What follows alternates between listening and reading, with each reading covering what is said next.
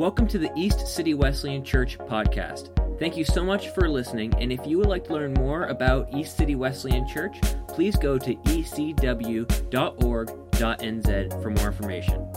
Now, here's your podcast. The reading from the Word this morning is from Jude 17 to 21.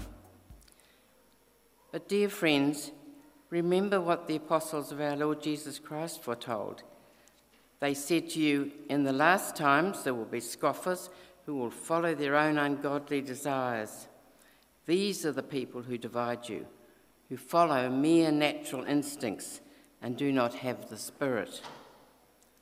But you, dear friends, by building yourselves up in the most holy faith and praying in the Holy Spirit, keep yourselves in God's love as you wait for the mercy of our Lord Jesus Christ to bring you to eternal life. Good morning, church. It's good to see all of you here today, and a very happy Waitangi Day to everyone. As Pastor Richard shared earlier, Waitangi Day is something we can celebrate as Christians in New Zealand because the Christian missionaries were truly instrumental in bringing together the Maori tribe leaders and the British Crown, right, to agree on the terms of that treaty so that all peoples coming to New Zealand can experience the wonders of this land in harmony. Now, while the treaty emphasized biculturalism, look at where we are now, right? It has certainly gone further than that, and people like me can now be part of this wonderful country. So I'm thankful, and it is truly a celebration, Waitangi Day. Now, that being said, did you know that the Tuesday past was also the Lunar New Year? The Lunar New Year is celebrated by the Chinese, the Vietnamese, the Koreans, and I think there might be a few other Asian people groups that may celebrate the Lunar New Year as well. And so being ethnically Chinese, allow me to give you the traditional Chinese greeting. My Mandarin isn't so good, but you might not know, so I'm quite comfortable. So here we go. 新年快乐，万事如意，身体健康，年年有余。Now, did you understand anything? How, pass? Irene said I pass. Okay, good.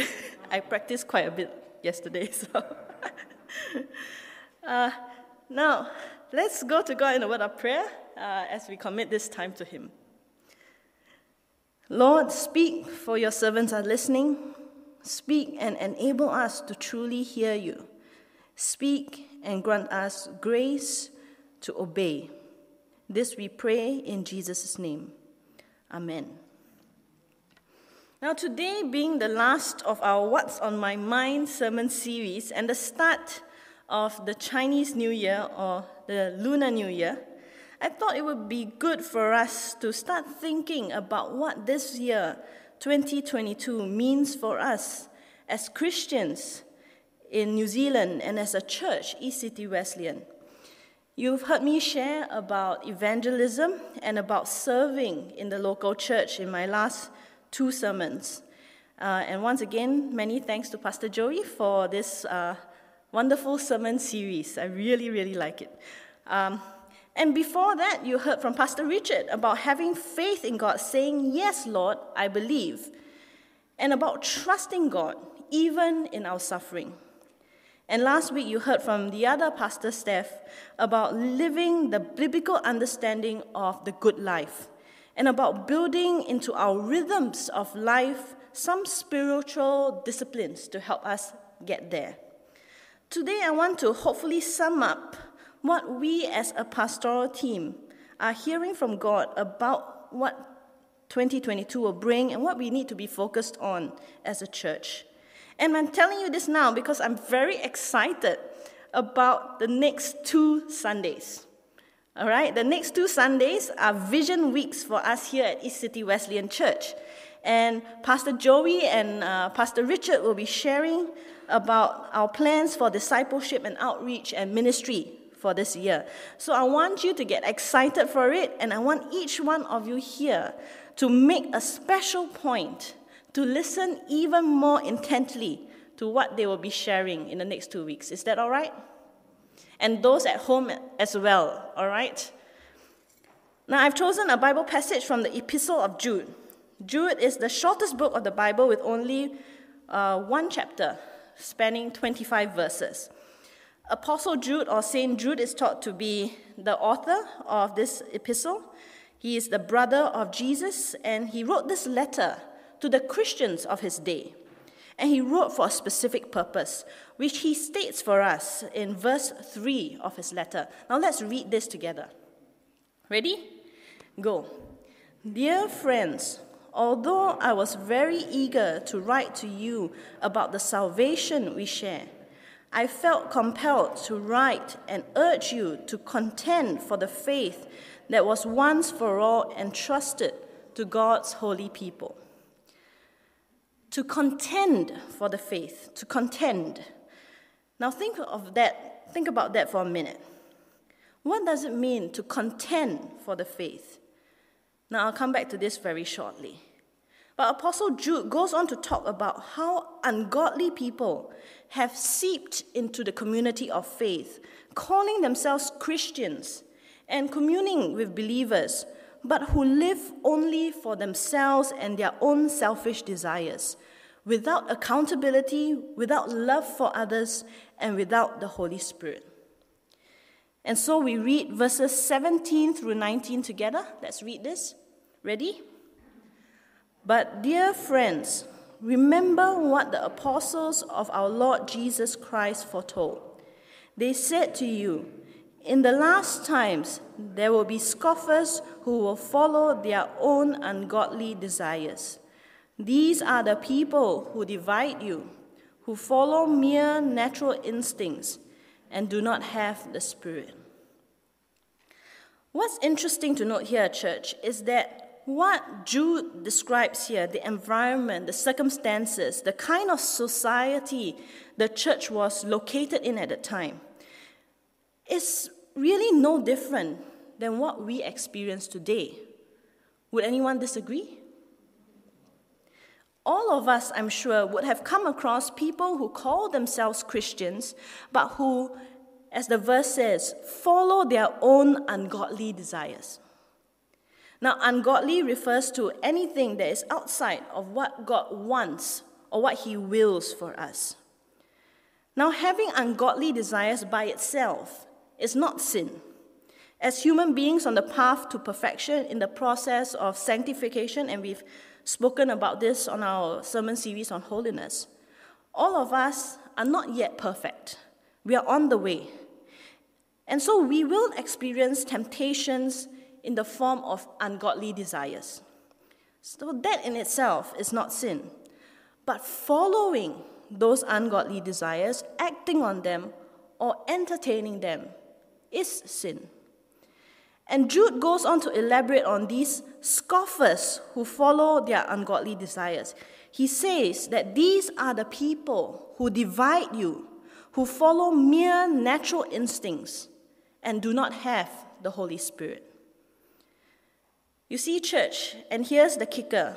We as a people of God and as individual Christians, if we follow mere natural instincts and are not led by the Spirit of God, we will end up becoming people who divide the church and tear others apart.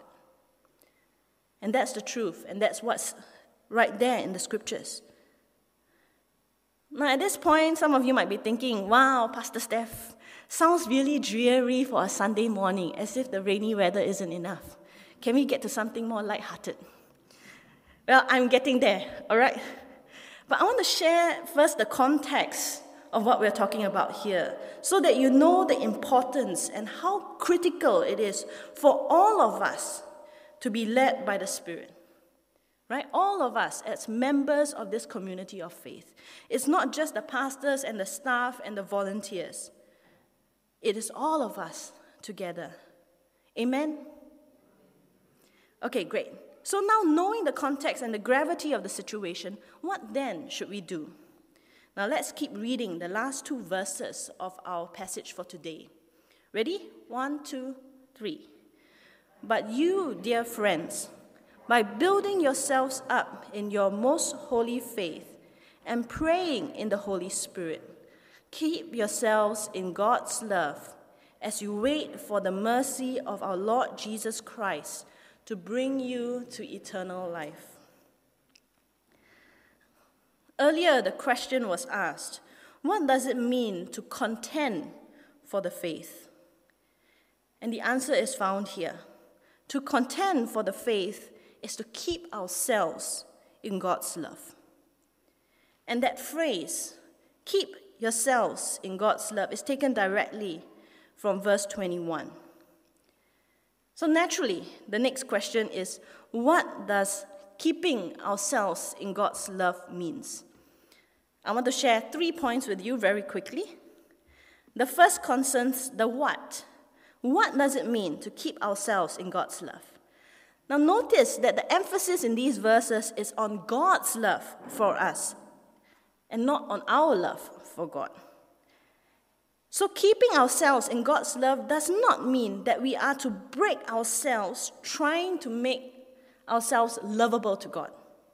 Right? Jude is not asking us to strive to win God's love or to strive to prove the immense love we have for God. Scripture is clear in that God loves even the most unlovely, even the most unlovable. So we don't have to strive after his love because he already loves us. Now, neither is Jude saying that we are so good, we are so great that everybody loves us, even God loves us. Right? No, we are not worthy of God's love. We are not deserving of God's love. But God is so great that he loves us anyway. The love of God that Jude writes about here is a reflection of God's goodness, the greatness of his love, and the enduring patience of a holy and loving God. So what is Jude trying to say when he exhorts the Christians of his day to keep themselves in God's love? Is there such a thing as not keeping in God's love? Well, it will appear the answer is yes. A person can possibly step outside the love of God, not in the sense that God withdraws his love or withholds his love because we do something bad or something like that. No, Scripture tells us that God so loved the world that he gave his only begotten Son. How great is God's love for us? Romans chapter 5, verse 8. Let's read this together. Ready? While we were yet sinners, Christ died for us.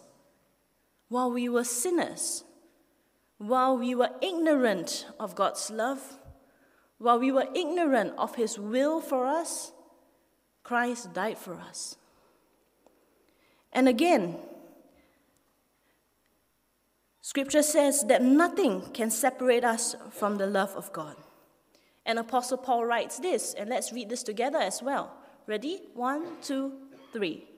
For I am convinced that neither death nor life, neither angels nor demons, neither the present nor the future, nor any powers, neither height nor depth, nor anything else in all creation will be able to separate us from the love of God that is in Christ Jesus our Lord.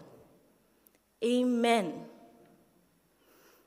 God doesn't withhold his love, and his love is without condition. It is without prerequisite.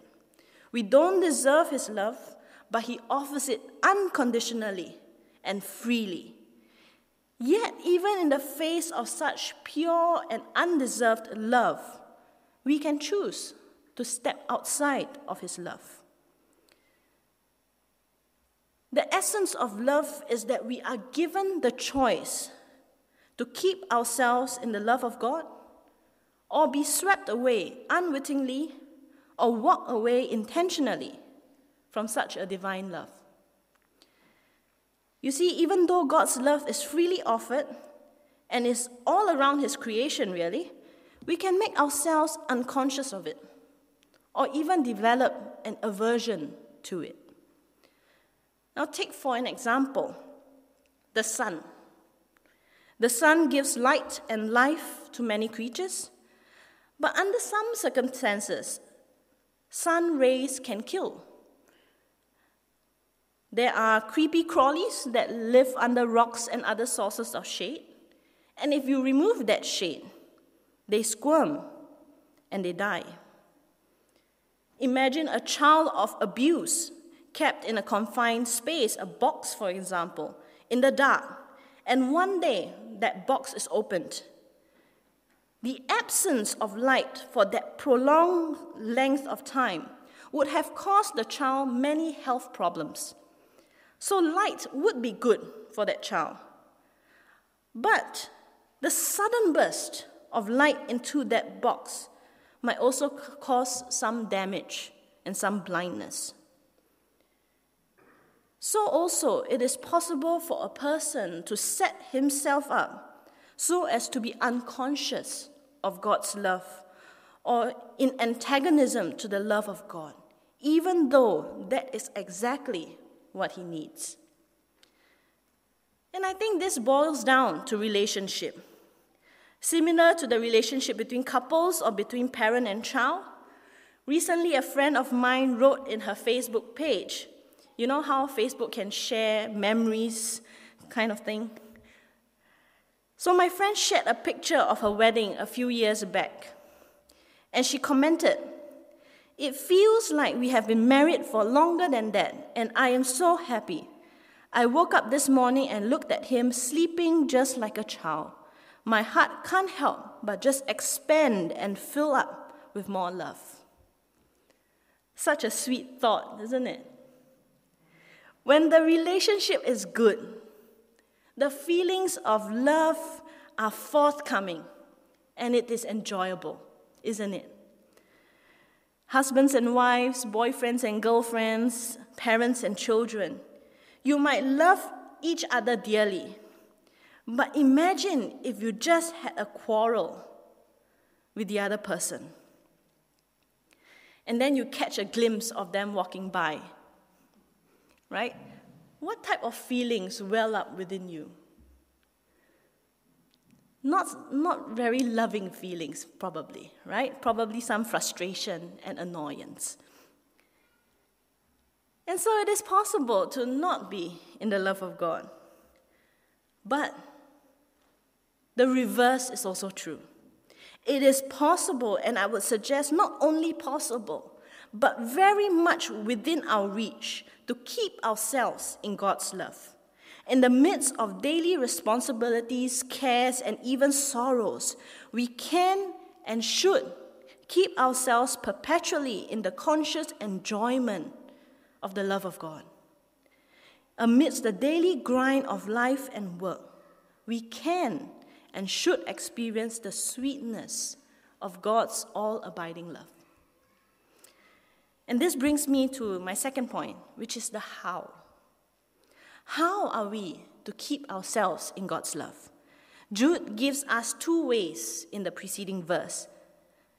Let's read verse 20 together. Ready? 1, 2, 3. "But you, dear friends, by building yourselves up in your most holy faith and praying in the Holy Spirit, keep yourselves in God's love." That's the how. 1, by building yourselves up in the most holy faith. And 2, by praying in the Holy Spirit. Allow me to dissect these two ways really quickly. So the first, building ourselves up in our most holy faith. I want to share just two observations. And the first is that we are responsible for our own spiritual growth. We are responsible for our own spiritual growth. Wouldn't you agree? We can have the finest looking sanctuary, the best sound, lights, and audio system, the most comfortable seats in church, the best discipleship programs and outreach programs. But all these things cannot make us grow if we do not take responsibility for our own spiritual lives. The church, together with the pastors, staff, and volunteers, can help provide an environment conducive for spiritual growth and expression, but no one can grow on your behalf. I can't grow on your behalf. That's just not possible. We all have to be responsible for our own spiritual growth. Second, faith in Jesus has a tendency to produce holiness. Faith in Jesus produces holiness. In Methodist terms or Wesleyan terms, we call this sanctifying grace. When we place our trust in the Lord Jesus, He gives us the grace to live out holy lives. Right? We are not able to be holy on our own strength. But when we trust in the Lord, He enables us to be holy as He is holy. We spoke about this in our series on holiness a while back. Holiness of heart and holiness of life. When we speak of God's love, and our main point for today, right, is to keep ourselves in God's love. It comes hand in hand with God's holiness. One cannot be without the other. So when we say that we want to be holy as God is holy, when we say that, we need to also keep ourselves in God's love. And when we say that we want to keep ourselves in God's love, we need to be holy as He is holy. Does that make sense? Or have I confused you? Is everyone still following? All right, good. Now, let me ask you then, how does faith produce holiness?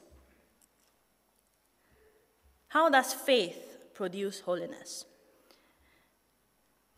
Sometimes we like to confuse and overcomplicate things. I do that sometimes. Faith is the noun, and trust is the verb. Faith produces holiness when we trust in God. Sometimes that trust means that we do the things that God has called us to do, such as serving in various ministries in church or sharing your faith with others. Sometimes that trust is demonstrated in other ways. But for me, these two things are the twofold purpose of why the church exists: discipleship and outreach. Growing in our faith individually and as a church, and reaching others with the good news of Christ. The question I will pose to you today is, how are you planning on trusting in God in the two most important aspects of faith? Growing in your relationship with God, and that's discipleship, and in your witness to others, and that's outreach.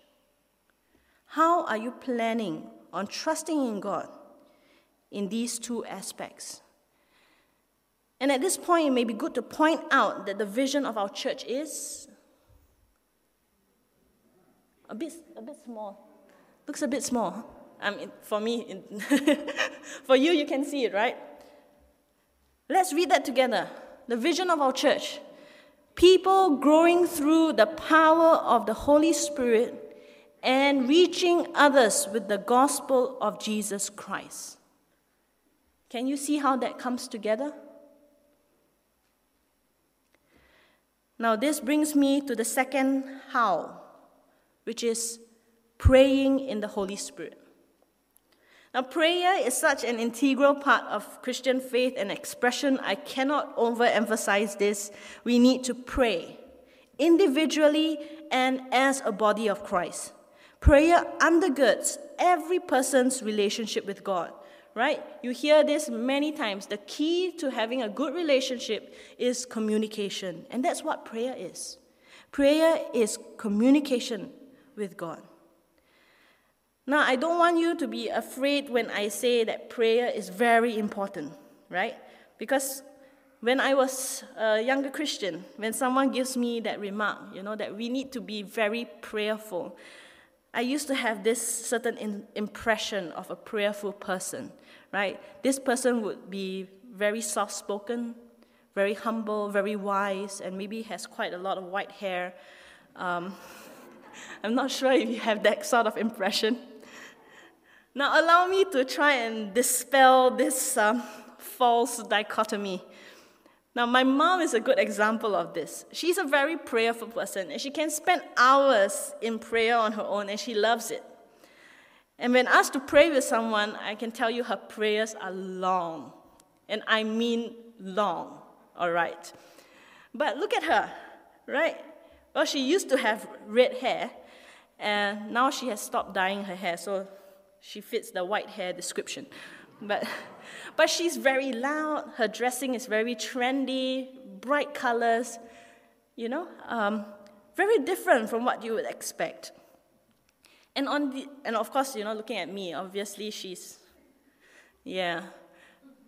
well, enough said. And on the other end of the spectrum, this is Reverend Paul. Reverend Paul was one of my mentors when I began ordained ministry in Singapore. Yes, he has white hair, his movements are a bit slow as an older man, he talks slowly. He completely fits that description, right? But his prayers are very short and very directed. We even used to joke with him that his short prayers are the reason he always gets us to say grace at the beginning of meals. He'll just say, "Thank you, God, for food and friends. We pray in Jesus' name." And I'm like, yeah, time to eat. Now, prayer is not something you score points for. It's not about how many hours or minutes you spend a day in quiet prayer, kneeling at your bedside. It's good if you have that habit. It's a good spiritual discipline that we can have. And if you do that, please do continue. And I would encourage all of us to set aside uninterrupted time every day for prayer, as much as possible. But prayer can also be an ongoing thing, right? As I'm speaking to you now, I'm praying simultaneously. Anytime that I'm conscious of the presence of God, I am praying because I want to hear from the Holy Spirit. How else can I be led by the Spirit if I am not hearing from Him, right? Okay, so now we've heard about the what and the how. Keeping ourselves in God's love means that we experience and enjoy the sweetness of God's all-abiding love all the time. We do this by building ourselves up in our most holy faith, meaning that we put our trust in God to obey Him in all aspects of life, and by praying in the Holy Spirit, which is how God reveals Himself to us. Now, I'm hoping that you see how all this fits together.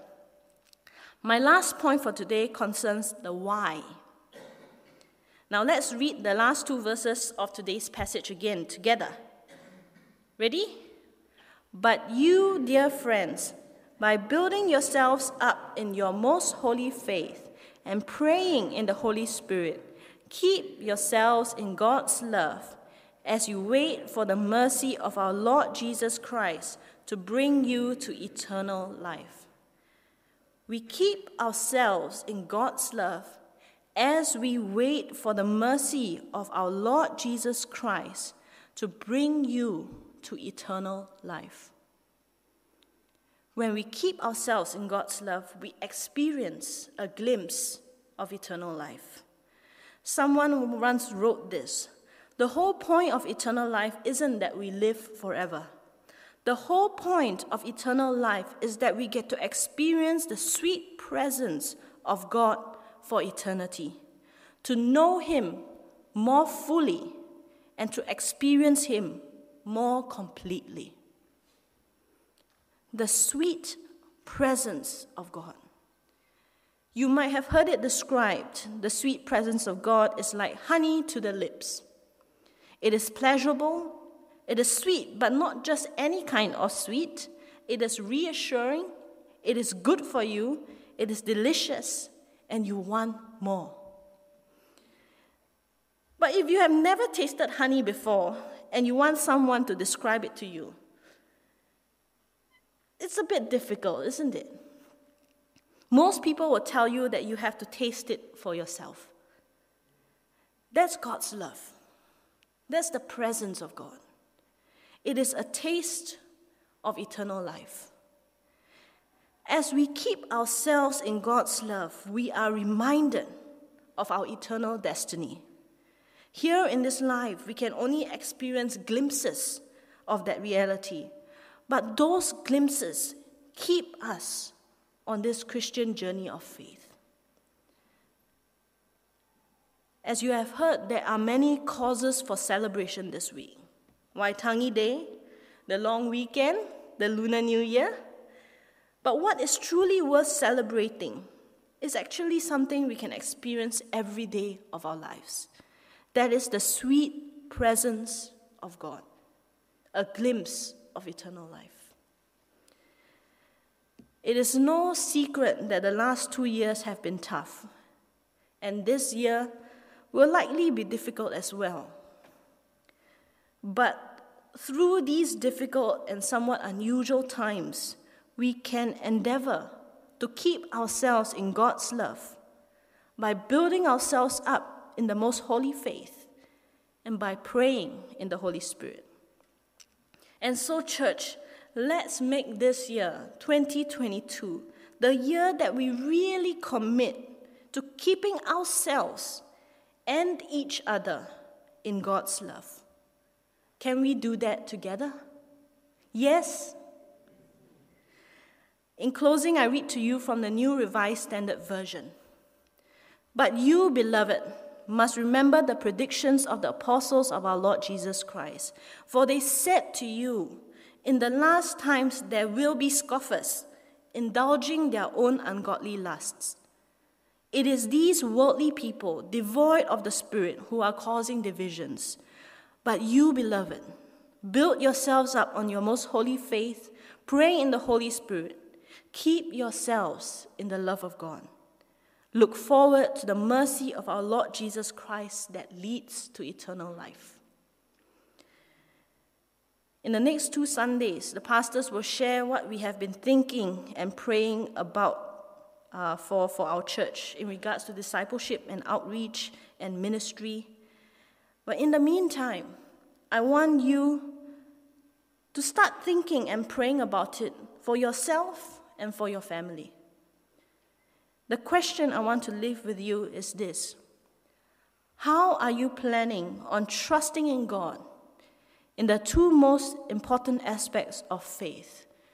Growing in your relationship with God and in your witness to others. Let us pray. Lord, we thank you for your word. We thank you for the sweet presence of your Spirit in this place.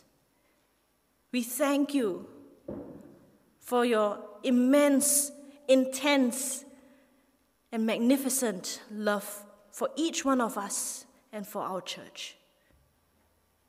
Today, Lord, we pray for your Holy Spirit to move in our hearts,